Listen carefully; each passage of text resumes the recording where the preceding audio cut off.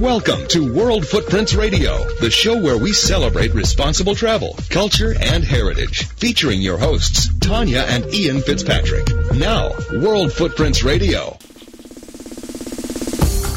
Some of our favorite celebrities are much more than just pretty faces. They're people with big hearts displaying a sense of humanity and building legacies of positive footprints that go beyond the big and small screens.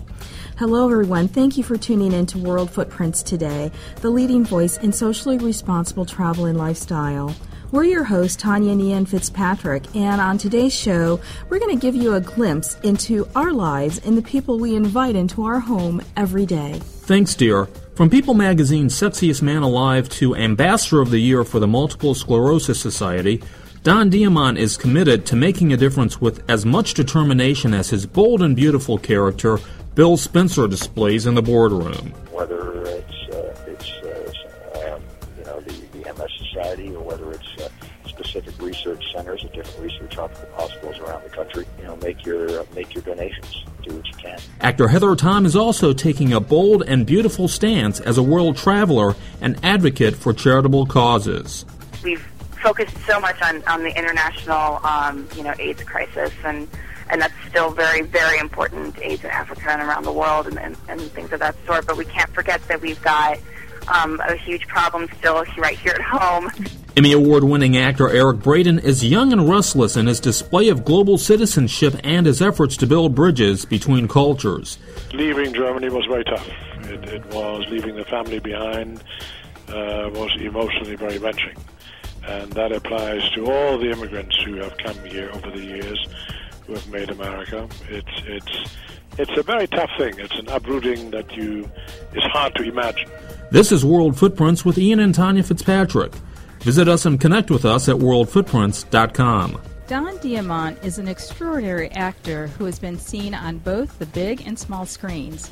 Most recognized for his role as Dollar Bill Spencer Jr. on the CBS daytime drama The Bold and the Beautiful, Don has also appeared in the film Anger Management with Jack Nicholson and Adam Sandler and Marco Polo opposite Jack Palance.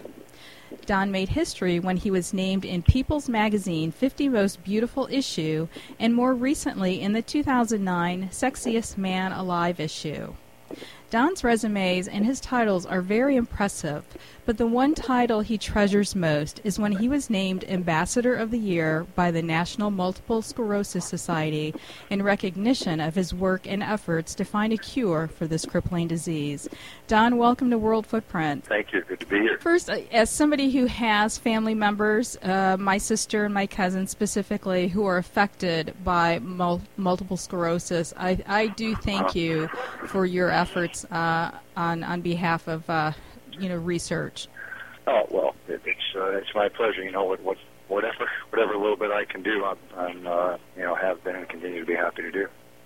Now, I understand that your niece Elisa was diagnosed with MS, and that prompted you to create the Don Diamant Elisa Mazur Foundation at UCLA's MS Research and Treatment Center. How is Elisa doing today? It's actually Alyssa, and she's actually most recently she just finished her third round of a chemotherapy protocol because she was having some exacerbations, and some other treatments she's received have fallen short. So she had a wonderful response to that treatment, and right now she's doing quite well. She's able to drive and really take care of herself, and that over the years that has at times been quite a challenge. How old was she when she was diagnosed with MS? Well, I believe she was 16 when she was actually diagnosed. So there was some awareness, although it wasn't really determined to be MS. But at age 13, she was having black spots in front of her eyes, affecting her vision. Sorry, not in front of her, but she was seeing black spots, and it wasn't really determined at that point that it was MS. But not long after, it was. She's been a real inspiration because she just got her master's degree, in fact, from Cal State Northridge. in sociology. So that's been a long road, and she's been very tenacious. Wonderful, absolutely wonderful, and and I love the fact that this hasn't stopped her progress, and major congrats to her. Can you talk a little bit about some of the research that UCLA is doing and some of the things that they may have uncovered, or some of the progress they've made in their research? Well, I know there are. I don't know what the very most cutting edge, most recent things that are coming out are, but I do know that they are at the forefront of research, and there are some very promising drugs coming down the pipeline, some hormone-related drug therapy that I think will be unveiled pretty quickly. So that's very promising. Mm-hmm. But research requires money, and so anybody out there listening, whether it's the MS Society, or whether it's specific research centers at different research hospitals around the country, make your donations. Do what you can. Well, that's a great segue for me to ask you your website and how people can support your foundation. Well, as you said, it's the Don Diamant Alyssa Joe Mazur Foundation at UCLA's MS Research and Treatment Center, and I have raised myself a few $100,000, about $300,000. So I'm very, very proud of that. And anything, and again, it's terrific. Go ahead, you contribute to my foundation, but really making contributions to any MS research facility anywhere in the country is a wonderful thing. Yeah, this is a disease, as I've experienced in my own family, that either kind of creeps up on you, or really, in the case of another family member, smacks you dead in the face and inhibits your mobility. So, big time. My niece has been at times in a wheelchair and unable to use her hands. She's got progressive remitting MS, and it has taken its toll on her. And she was an incredible athlete, exceptional athlete. And your observation is, of course, accurate. You've experienced it firsthand. It's a very debilitating illness. Well, thank you again for what you're doing. This is very important. But on a personal note, I received some questions from our listeners who are interested in knowing more about you. But I would like to ask how a nice guy from New York ended up in L.A. A nice guy from there, and what does that mean exactly? like LA is the hedonism capital of the world. No, that would be my town, Washington D.C. Did you always want to be an actor? I mean, did you move? What brought me from LA to New York was my dad. He was given an executive position in the company that he was working with, and I was only 3 years old when we moved, so I did not have a lot of say in it. But I'm very glad for it, and so that's really how that came to pass. I'm sorry? I was a little kid. Okay. But did you want to be an actor as a little kid, being in that? No, it really, not that I really realized. I mean, I didn't do plays in high school. I was into sports, but I was always kind of a class clown. So I guess that was maybe some indication of what was coming. And when I did end up falling into it, and that really was a result of falling into modeling as well. And then agents saw my picture, theatrical agents saw my picture of my modeling agency and asked about me, and we had a meeting. And lo and behold, I found that it was something that I really did have an affinity for, and really enjoyed tremendously, and seemed that I had some modicum of talent for it. So here we are. Here we all are. These years later. And I created a new nickname for you, and I'll be able to, I'll be happy to share the intellectual property rights for this new nickname. But Diamond Don, I thought would be a great nickname for you. Well, Diamant is diamond. I know. Diamant is so. But I was Diamond kind of Don, okay. Yeah, Diamond Don, but it's kind of playing off your Dollar Bill Spencer character name. Dollar Bill, there you go. Dollar Bill, that's such a great name. Little did anybody realize that was going to take off in the way that it did.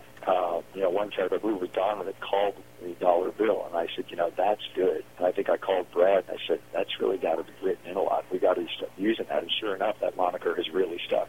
Absolutely. It's very catchy. We've had the taken on a life of its own, really. Well, hopefully after this interview, Diamond Don will kind of take you to that next level too. Okay. All right. Well, you're such a gem to talk to. So there was an article years ago, and it was titled "A Diamant in the Rough." So, that's cute. Somebody might beat you to it there. Going through your bio and just doing some research on you, and there's a lot. There's a lot that we don't know about you. There's a lot that I haven't been able to find about your past. I knew you grew up in New York. Some of your other interests, although I know you like basketball, which is great. And we've had the pleasure of interviewing several of your fellow cast members, and I noticed that most of the people that we've spoken to or had some interaction with, like Eileen Davidson or Sharon Case or even Sean Kanan, these guys, they have different things. In Sharon's case, she's designing jewelry. Eileen's writing books. Sean does stand-up comedy, but so they. I'm just a one-trick pony. I'm just kind of an idiot. Oh no! I guess I'm a one. Well, is that well? Would you call being an idiot part of your enterprising alter ego? In other words, is Bill Spencer an idiot? No, not Bill. Bill's a complex and character, but an idiot, no. Somewhat emotionally dysfunctional, yes. Yes. That actually brings me to one of the fan questions. Okay. And interesting, this came from a guy, Steve in Ashburn, Virginia. So, to all the men out there listening, men do watch soap operas. And actually, Steve is a huge fan of the CBS soaps. But his question is, what is the difference between Brad Carlton, who was your character on The Young and the Restless, and Bill Spencer? Well, that's really just a long answer to that to that question. As we know, it turns out that Brad Carlton really had was leading a double life, as what it turns out after 20 years of having been on the show, or 22 years or something. And in that last year and a half, or a couple of years, we found out that Brad Carlton wasn't Brad Carlton at all. Mm-hmm. So,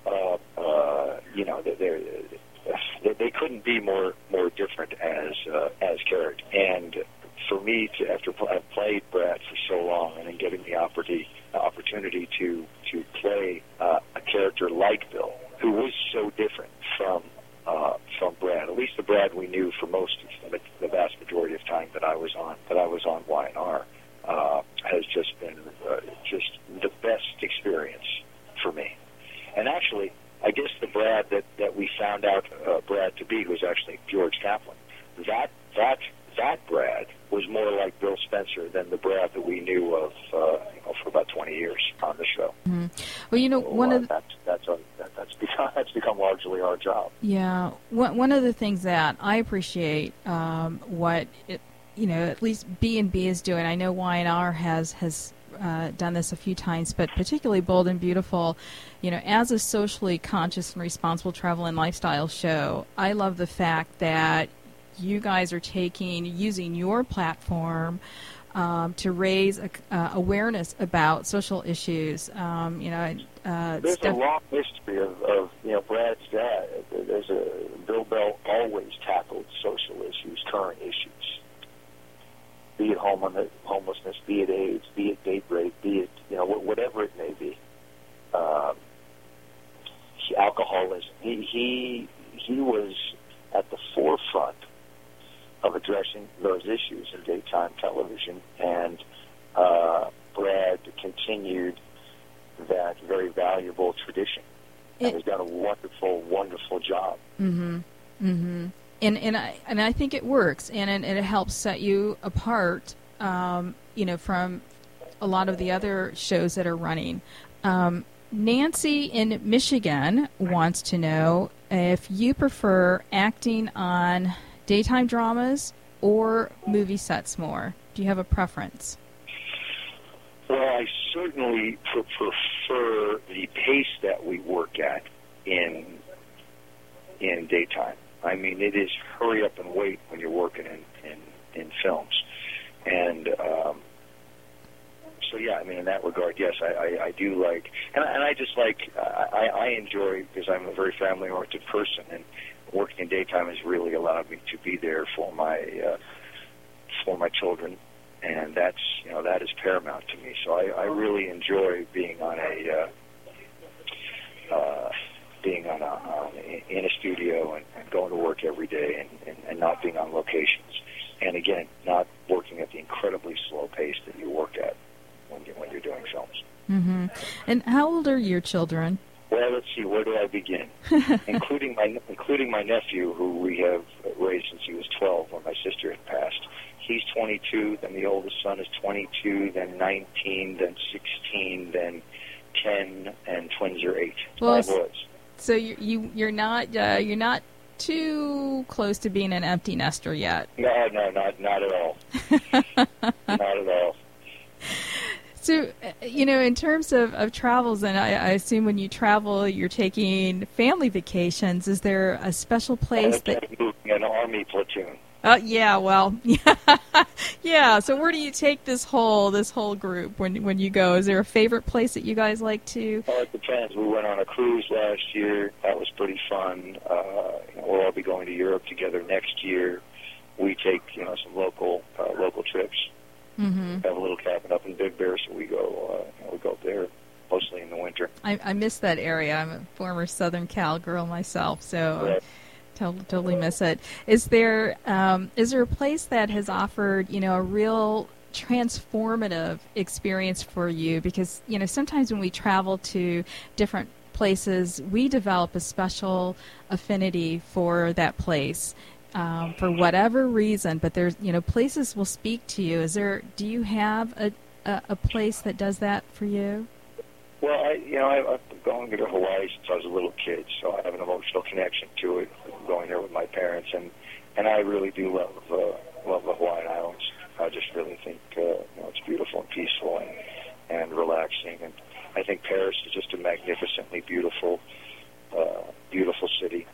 So charming, so romantic. I really enjoy Paris as well. Mm-hmm. Mm-hmm. With or without the kids? Well, I guess.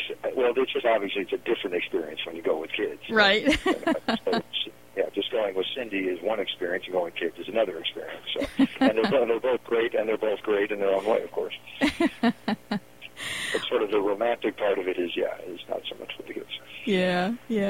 So what's next for you, Don? Do you have a movie in the works, a book, or you guys are enterprising? It is football season, and my son Alexander is a quarterback at Venice High School out here. His little brother, my son Luca, he's a quarterback for the Venice youth football team. And Anton and Davis start flag football in a week or so. So once football season is getting close, from July on, really mid-July on, it's all football all the time in this house. So I'm just working on the show, and that obviously keeps me very busy, and happy to be working on the show.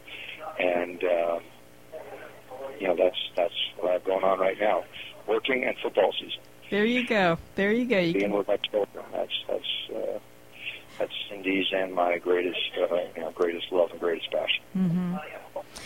Well, before we go, I wanted to wish you a happy early birthday. You and I are we're only a few months apart, and you share a birthday with my hero, my late grandfather, who I called Bompy. I couldn't say granddad or grandpa or whatever, but... No kidding, that's great. Bumpy, yeah, but he's my hero, and so I know that your birthday has a very special meaning for me. So happy early birthday, my dear. Oh, well, thank you. When did you lose him? I lost my grandfather my second year of law school, 1997. So he wasn't there to see me graduate, but he's still with me. I was going to say, well, God bless him. I'm sure he's watching over you. Absolutely, and you know who one of his most frequent clients was, going back to clients. My grandfather owned a record store in Lansing, Michigan, and he was the most popular man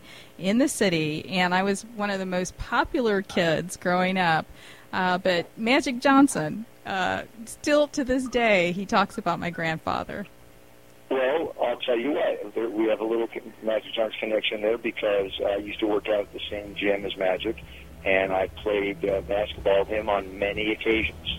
Ran 5-on-5, played 1-on-1 a couple of times, and have quite a bit of memorabilia signed by him. And so there's a connection. I bet you weren't expecting to hear that. I wasn't in it. You know, it's giving me goose pimples. So when you see Magic next time, tell him that you are now good friends with Johnny Johnson's granddaughter. Okay, I'll do that. Don Diamant, thank you so much for joining us today on World Footprints Radio. It was my pleasure. Thank you for having me. Coming up, Emmy Award-winning actor Heather Tom talks about her life's work on and off the screen. We've focused so much on the international, AIDS crisis, and that's still very, very important to AIDS in Africa and around the world and things of that sort. But we can't forget that we've got a huge problem still right here at home. Next, as World Footprints Radio continues. Hi, I'm Johannes from Pretoria, Gauteng in South Africa.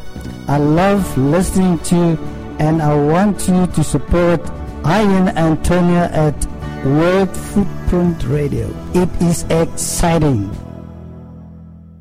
Oh, wow. Did you see that? Yeah, but look over here. Oh, beautiful. Unbelievable.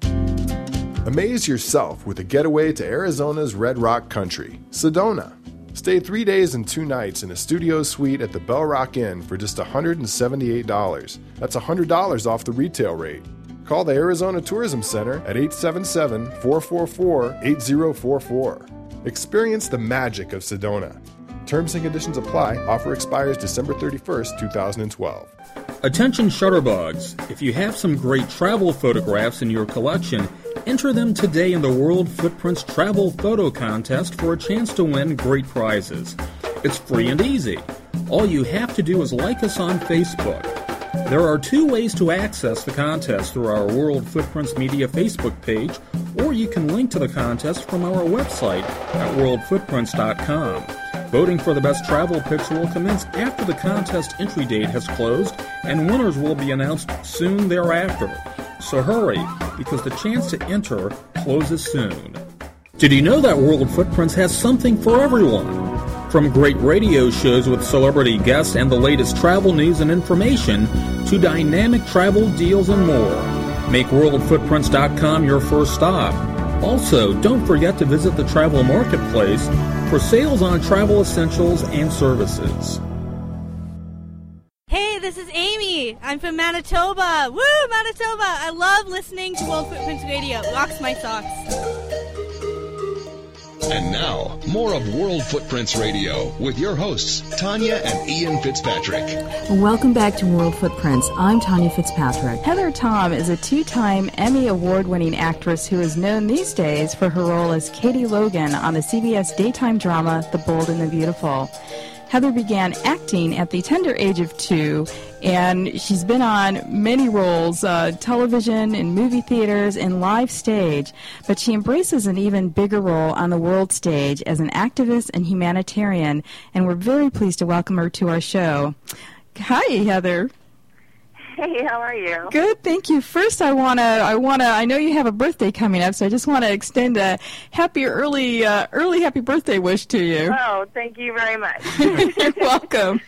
You've been acting your entire life, and you've had such incredible success and amazing journey.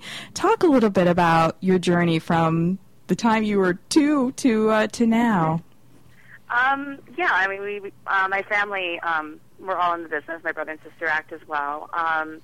And we started in Chicago doing commercials and modeling and things like that. And we came out to Los Angeles when I was 13, and my brother and sister were 11. They're twins. And we planned on coming out for 3 weeks, and we never went home. So, yeah, we've been pretty lucky, I guess, having pretty consistent work. And, you know, I've been on daytime now for, 20 years. It's insane to even say that. So yeah, it's been a nice ride. Yeah, but I mean, what a blessing, because you work consistently that whole time, and that doesn't happen to everybody. Yeah. You know, and I mean, was there a time that you ever thought about switching gears? You know, I mean, you were so committed. The stories that I've read about, you're so committed. You paid for your acting classes out of the money you earned from your job at a cookie shop, which I think is so sweet.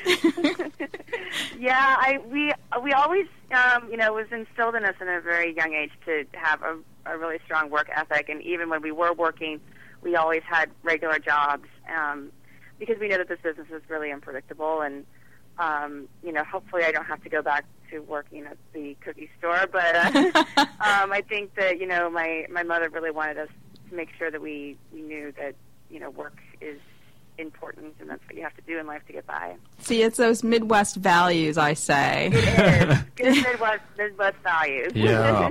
Well, Heather, we know you've been on shows like Ugly Betty and Monk, and in several feature films on talk shows and the stage. Has there been a favorite role thus far, ones that have challenged you and your acting skills?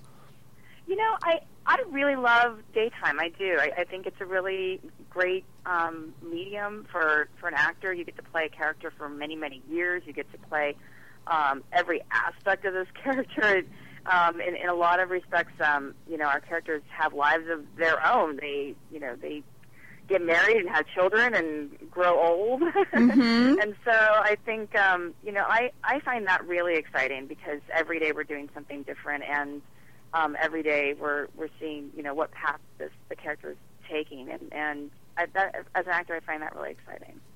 Now, you know, as we mentioned at the top of the hour, you also have experience on the stage. You've been on, you know, Broadway, and performing it before a live audience is a completely different animal, and I'm just wondering if that experience prepared you for your 2004 speaking engagement at the Democratic National Convention, because public speaking is a fear and a totally different animal altogether.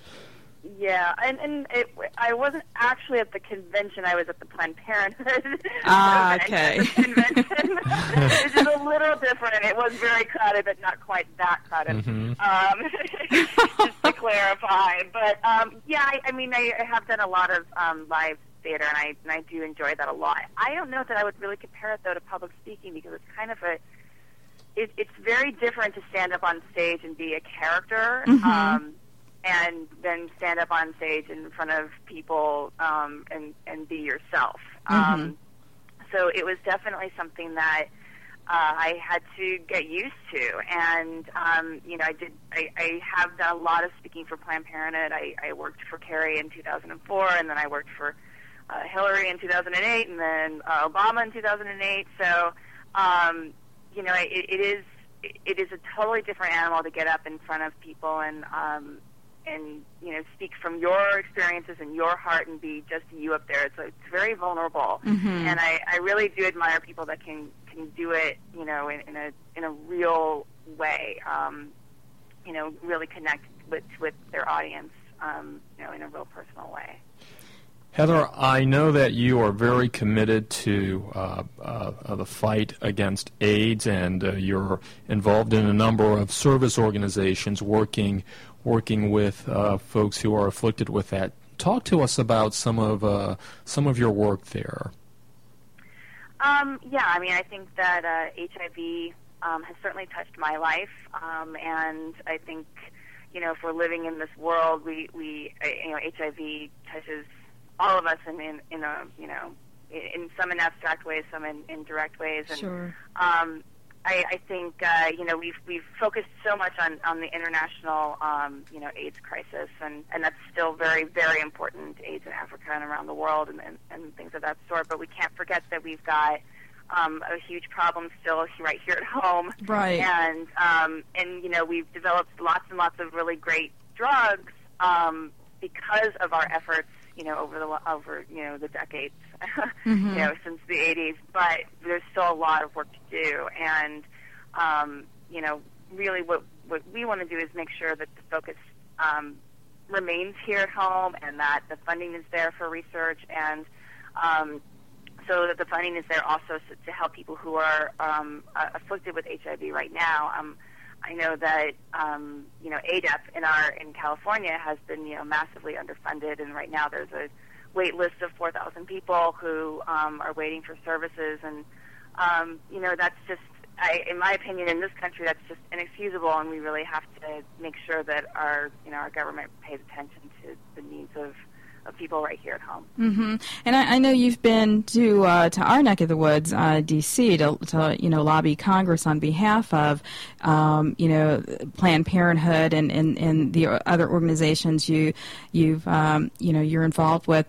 What do you think the roadblocks are and the challenges? I mean, funding is a no-brainer. Funding is always a challenge in moving some of these efforts forward.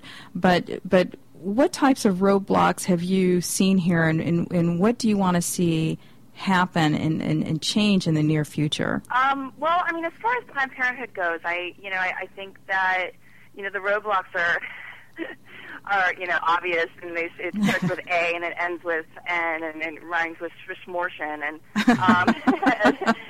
they said, I don't remember what was that, Knocked Up, which is one of my favorite parts of that movie. Anyway, and I think that's obviously a big roadblock for a lot of people, and and I think that the challenge for Planned Parenthood and other family planning organizations is to get beyond that big red letter. And talk about family planning in a real way, and talk about choice in a real way, which includes, everything from, access to contraception to medically accurate sex education to access to gynecological, exams and pre- and postnatal care and breast exams and cervical cancer exams. And, reproductive health is such a huge it's a big tent, and I think that what I love about Planned Parenthood the most is that the facilities are in areas where they service women, where this is really where they're getting the major part of their health care, and most of these women are and children and men also go to these facilities, and most of them are uninsured. This is where their primary health care takes place, and I think that should really be the focus of family planning. And yes, I am pro-choice, and I support access to abortion, but I support making abortions rare, and hopefully in the future maybe even unnecessary, because we have so much access to information and to services that prevent unwanted pregnancy. And I mean, it sounds like the distribution of that information. I mean, it sounds like one of the key focus areas is on education, because it's not a black or white problem. It's not you do this or that. You have two choices. It's really about educating people on making informed decisions or preempting the hard decisions that some people may have to choose later on. Yeah, absolutely. I mean, it's proven over and over and over again that when women and men are given the information and access to the services that they need to prevent unwanted pregnancy doesn't happen. And so, I mean, like, when you look at countries around the world who have very early sexual health education programs, that they even start about talking about bodies and things like that, even in preschool. Not that they're talking about sex in preschool, but they're getting people aware of their bodies, and so that people respect their bodies and understand how they function in a real way. And it suddenly there are instances of unwanted pregnancy, and abortion rates are super, super low. And so I think it just makes sense to give people as much information as you can, and also to make sure that they have access to the resources that they need so that they can, make informed decisions about their sexual health. Right. And, I know you mentioned, that the focus really that there needs to be more attention paid to what's happening at home. But I'm just curious if you've traveled for these any of these organizations. I know you travel for the show because I've seen the my husband is he's become by default a Y&R and B&B fan because we work with the show on during the day. But it's always the background, the background sounds and what have you. But is there a destination that you've traveled to either in support of these organizations or, for the show that's been very transformative for you? Well, I mean, I've done most of my advocacy work in the States, traveling for Planned Parenthood really whenever they want me to go someplace. But the places that I have been that I see, where it's such a stark slap in the face when it comes to the kind of resources that are needed. I've been all over Africa, and it's just amazing how much they need over there. And when you go to a women's health facility over there, it truly is the only facility in miles and miles and miles around, and it's servicing an entire community, and it's not just a reproductive health facility. It's for everything, and and I think that does make us feel. It makes me feel like the problems that we have here are really something we can solve, and something that we have the means to solve if we have the political will to solve. Sure. And so that in some respects, it seems like the political will should be the easy part, and hopefully, we can, keep continuing to move forward in a positive way. Now, Heather, with such a busy schedule, you've got to find time to recharge your batteries. Are there places that you like to go to around the world that help you accomplish just that? Well, I just got back from Thailand. Oh, love it. Yeah, it was awesome. I mean, I've never been there before. My sister had been there several times, and my best friend was over there for business, and he's like, "Why don't you come meet me?" And I'm like, "Okay." No arm twisting. I jumped on a 17-hour flight, and and we spent a couple of days in Bangkok, and then we went to Phuket, and that definitely recharged my batteries. It was great. We got massages every day. And, we ate our way through Thailand. We were just gluttonous. I love those types of trips, and I mean, oh my gosh, in Thailand, how is the weather there? Because I've been there in March, and it was super hot in March. How was it for you? It was super hot. It was definitely hot. It was the rainy season, so these massive, crazy, violent rainstorms would come through, and then they'd blow through, and it'd be beautiful again. But it was very hot and very humid. But you just kind of get used to it, and I don't know. We weren't doing a whole lot of moving around. Yeah. Well, welcome back. I'm glad you came back safely here. But but that's a beautiful country, and certainly the food as well. I can attest to that. Yeah. What did you have? What was one of your favorite things to enjoy?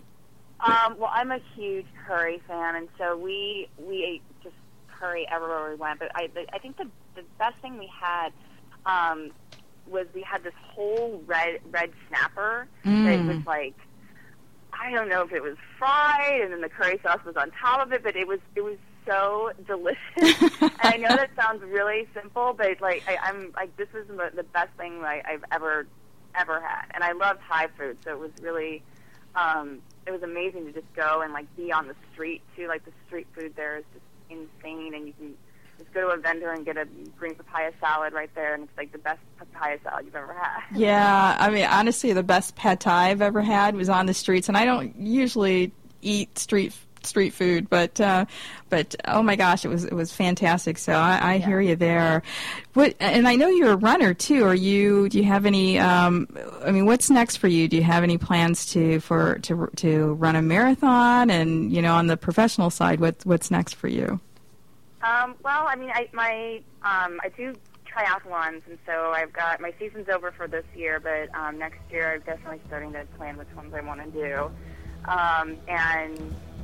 Professionally, I'm really happy at Bold and Beautiful. I'm really having a great time there. I'm thinking, I love the way the character is going and developing, and I really can't wait to see what happens next. So stay tuned. Yeah, we sure will. We sure will. I happen to love the Katie Logan character. I think, and I agree. But Heather, thank you so much for joining us today and just sharing with us and raising awareness about some very important issues. We appreciate your time.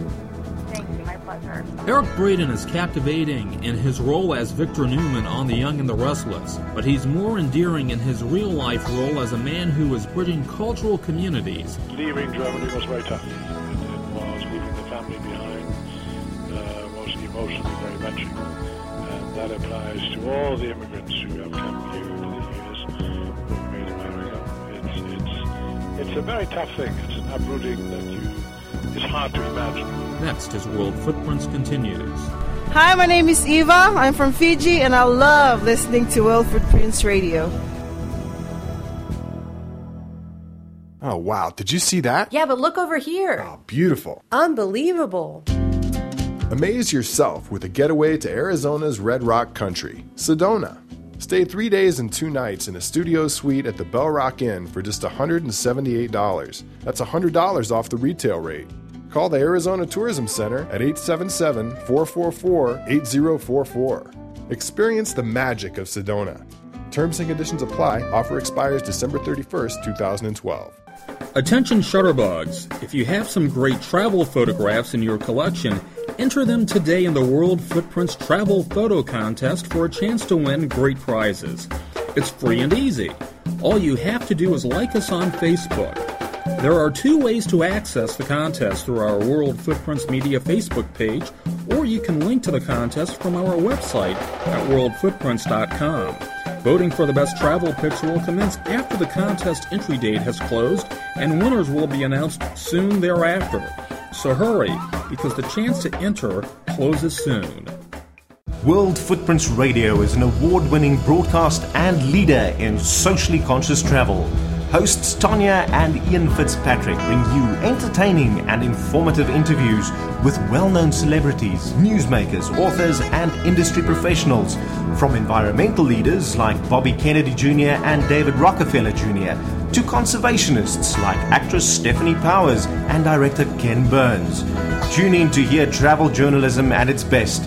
Visit unique places from around the world and stop by the worldfootprints.com website for comprehensive travel information, including special daily travel deals. Hi, my name is Elaine, and I'm from California, and I like World Footprints Radio. You're listening to World Footprints Radio, awarded as the best travel audio podcast by the North American Travel Journalists Association. Here's Tanya and Ian Fitzpatrick.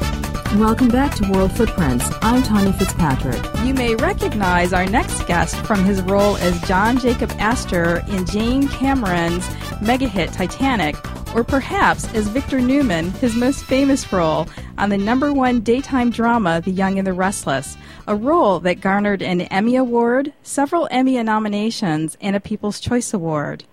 Eric Braeden is well known for his many television and film roles over the last 50 years, and he's received many accolades for those roles. But he has also been honored for his real-life role as a humanitarian, and I am so delighted to welcome him to our show. Eric, welcome to World Footprints. Thank you, Tanya. Nice talking to you. Your life is filled with so many rich experiences and adventures. You were born in Germany. Given name was Hans Gutgast, and you were That's born correct. in Kiel. And you grew up in World War II Germany. You became a track and field champion, which I think is so cool, national German youth champion, and with victories in the discus, javelin, and shot put. You got that all right. How about that? And then you immigrated to this country, the land of cowboys and Indians, and you actually became a real-life cowboy in Montana. I mean, what a journey for a young man, Eric. Tell us a little bit about your early years. The early years in Germany, I was born in 1941, so in the middle of the war, so you can imagine that was a not-so-pleasant time. Mm-hmm.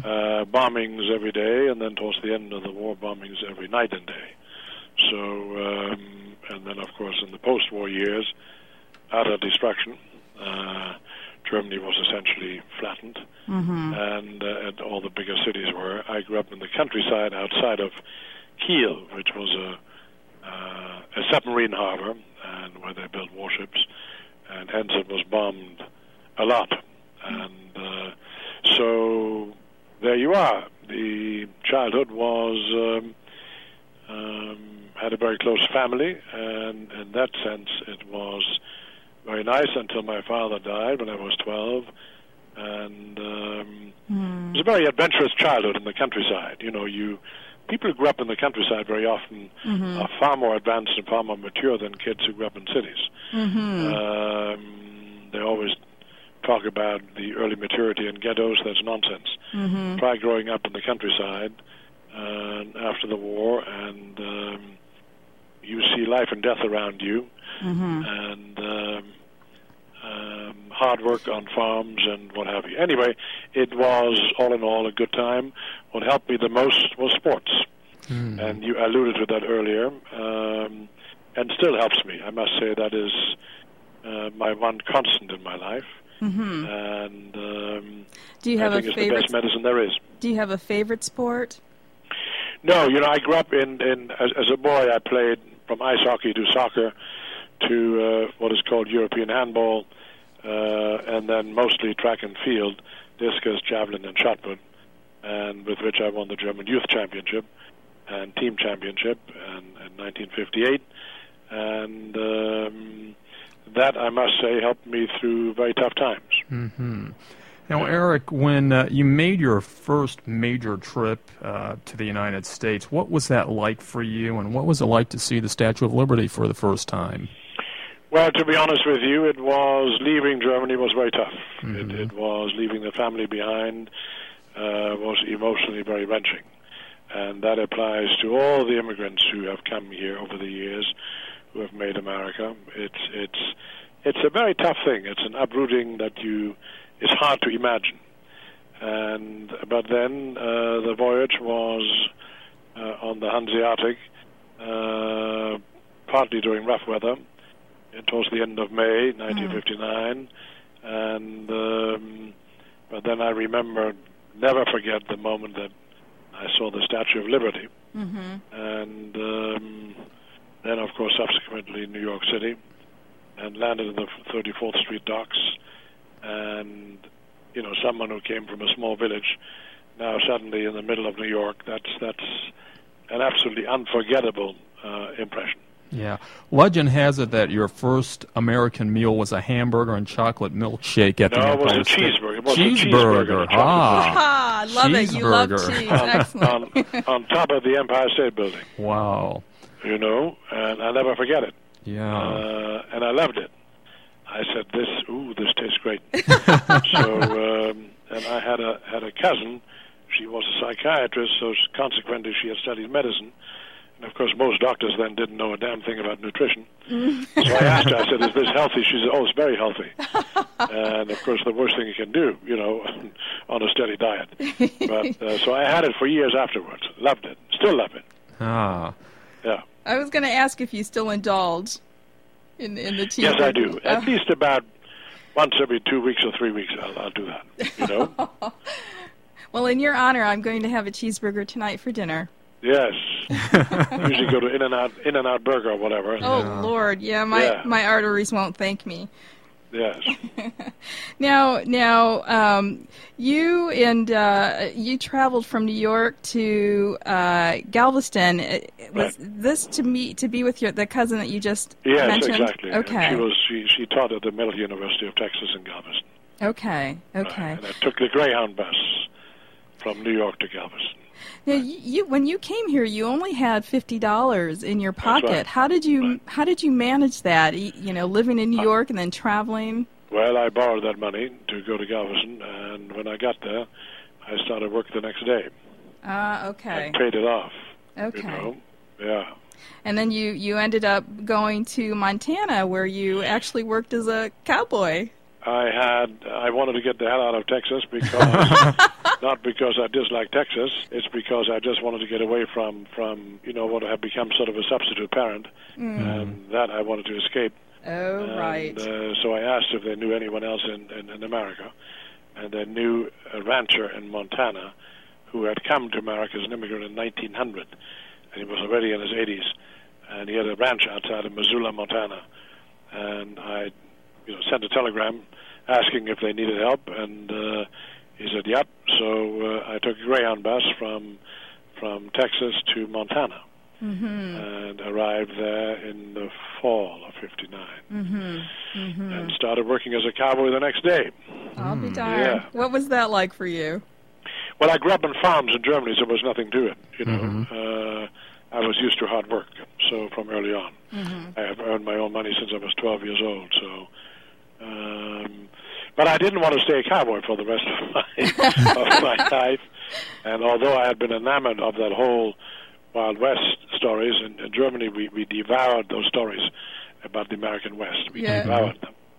And there's a famous German author called Karl May, and he wrote about, never set foot in America, and wrote absolutely authentic sounding books about North America and cowboys and Indians, and fascinating.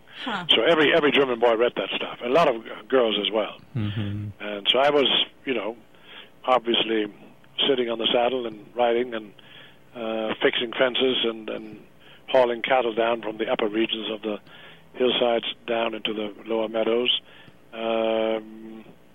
The romance goes right out of the rear end after about 8 hours on the saddle. Sure. I can only imagine. And I wonder if that encouraged you to take a look at the University of Montana, where I understand you were offered a partial track scholarship, kind of building on your athletic prowess back in your younger days in Germany. You're absolutely right. I applied and did some discus throwing and shot putting for the coach, and javelin throwing, and I got a partial scholarship. So, but the partial scholarship, of course, didn't cover my living expenses. So I worked in a lumber mill outside of Missoula in Bonner, and there was a lumber mill, and I worked in a green chain from 6 to 2 in the morning. And then my first lecture was at 8 in the morning. Good grief. So it was one of the toughest years I ever spent, I would say. And Now, from is that where you met Bob McKinnon at the university? That's right. Okay. I had a girlfriend called Dorothy McBride, who had a girlfriend called Susie Cook, and they introduced me to Bob McKinnon, who wanted to go up and down the River of No Return. I know, Eric. What were you thinking? Honestly, I mean, such a dangerous. Anything. I said, what's the upshot? He says, we make a documentary and go to California. I said, I'm in. Oh, my goodness. Anything to escape the drudgery of working 8 hours in a lumber mill, and then, lectures on philosophy and political science and all that from 8 to 1 or 2. So I said, yeah, I'll do it. And not, at the age of, I turned 19 then, you're not really aware of what danger is all about, and I wasn't worried about it.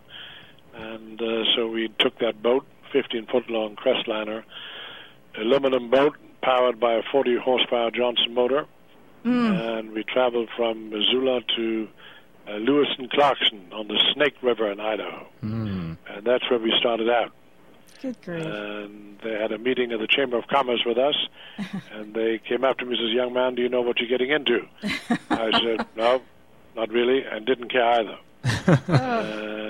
And we embarked upon the journey and went up the Snake, and that portion of it was very calm, and went into the Salmon, and for about half an hour it was very calm, and then suddenly I heard this enormous cacophony, and lo and behold, around the next bend was the first rapid. Oh, my God. And I thought, holy mackerel, let me get the hell out of here. But he didn't budge, and if he didn't budge, then I wouldn't budge, and pure male ego kept me. So long story short, it took us about 3 to 4 weeks to go up and down, but almost drowned 3 times doing it. Yeah. And it was one of the most unforgettable times in my life, I would say. Now, this unforgettable experience literally launched you into acting. You literally put your life on the line to become an actor. That's an amazing transformation. Talk about that next transition here from coming to America to now becoming an actor. Well, we went back to Missoula, Montana, and from there took a Greyhound bus to come to Los Angeles in California, and with a film under our arm, in order to show that film at press conferences. And at that time they had Governor Knight was the governor of California. He had a talk show, and the Bill Barrett Aqua Venture. They showed that film on television several times. Oh. And we were taken around to various studios, and I was asked by one of the casting people at Warner Brothers if I'd ever been interested in acting. They had seen the film. And I said, well, vaguely, what's the story about that? So they began to tell me about the potential money you could make in it. Mm-hmm. And anyway, long story short, eventually I did that a few months later. And in German high school, I was very good in cold reading. In other words, in reading classical text and interpreting them. And so I had training in cold reading without knowing it. As an actor, to be able to take a scene pretty well cold and interpret it is a skill that a lot of people learn in classes, but I'd learned it without knowing it. Indeed. So I got jobs very quickly. And you really, those early years, too, you spent a lot of time on the stage before moving into, other genres, film and television.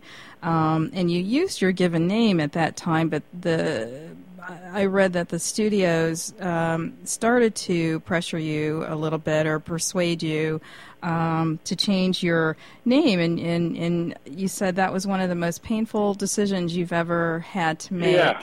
Talk a little bit about that. My real name is Hans Gudigas, and I did a series called The Rat Patrol in the 60s. That was very popular here for a while. It was number 1 for a while. And we filmed that in the south of Spain, and then the rest of it over here in the Mojave Desert in California. And shortly thereafter, I did a film with Raquel Welch and Burt Reynolds called 100 Rifles, and we went back to Spain. And that's when and meanwhile, I had done a play on Broadway. All of that with the name Hans Gudigast. And then I was approached by Universal Studios to star in a film called Colossus, the Forbin Project, a science fiction film. Yes. A very good one. And Lou Wasserman, the then president of Universal Studios, insisted that I change my name. He said no one with a German name would star in an American picture. So I thought about that long and hard and had long walks. At that time, we were back in Madrid. My wife and I talked for a long time about it. And she reminded me of conversations I'd had with Kurt Jürgens and some other German actors, and they said, in Hollywood, as a German, you'll be condemned to play Nazis. And I said, I want to get out of that, and because it's too dehumanizing after a while. Yes. And hence the change to Eric Braeden. Braeden is the first part of the village I come from in Germany called Bredenbeek. And Eric is a generic name up north in Northern Europe. Could be English, could be Swedish, could be anything. So there you are. Very difficult at first, and I'm glad I did it. Thank you very much, our dear friend Eric Braeden. And thank you for joining us today.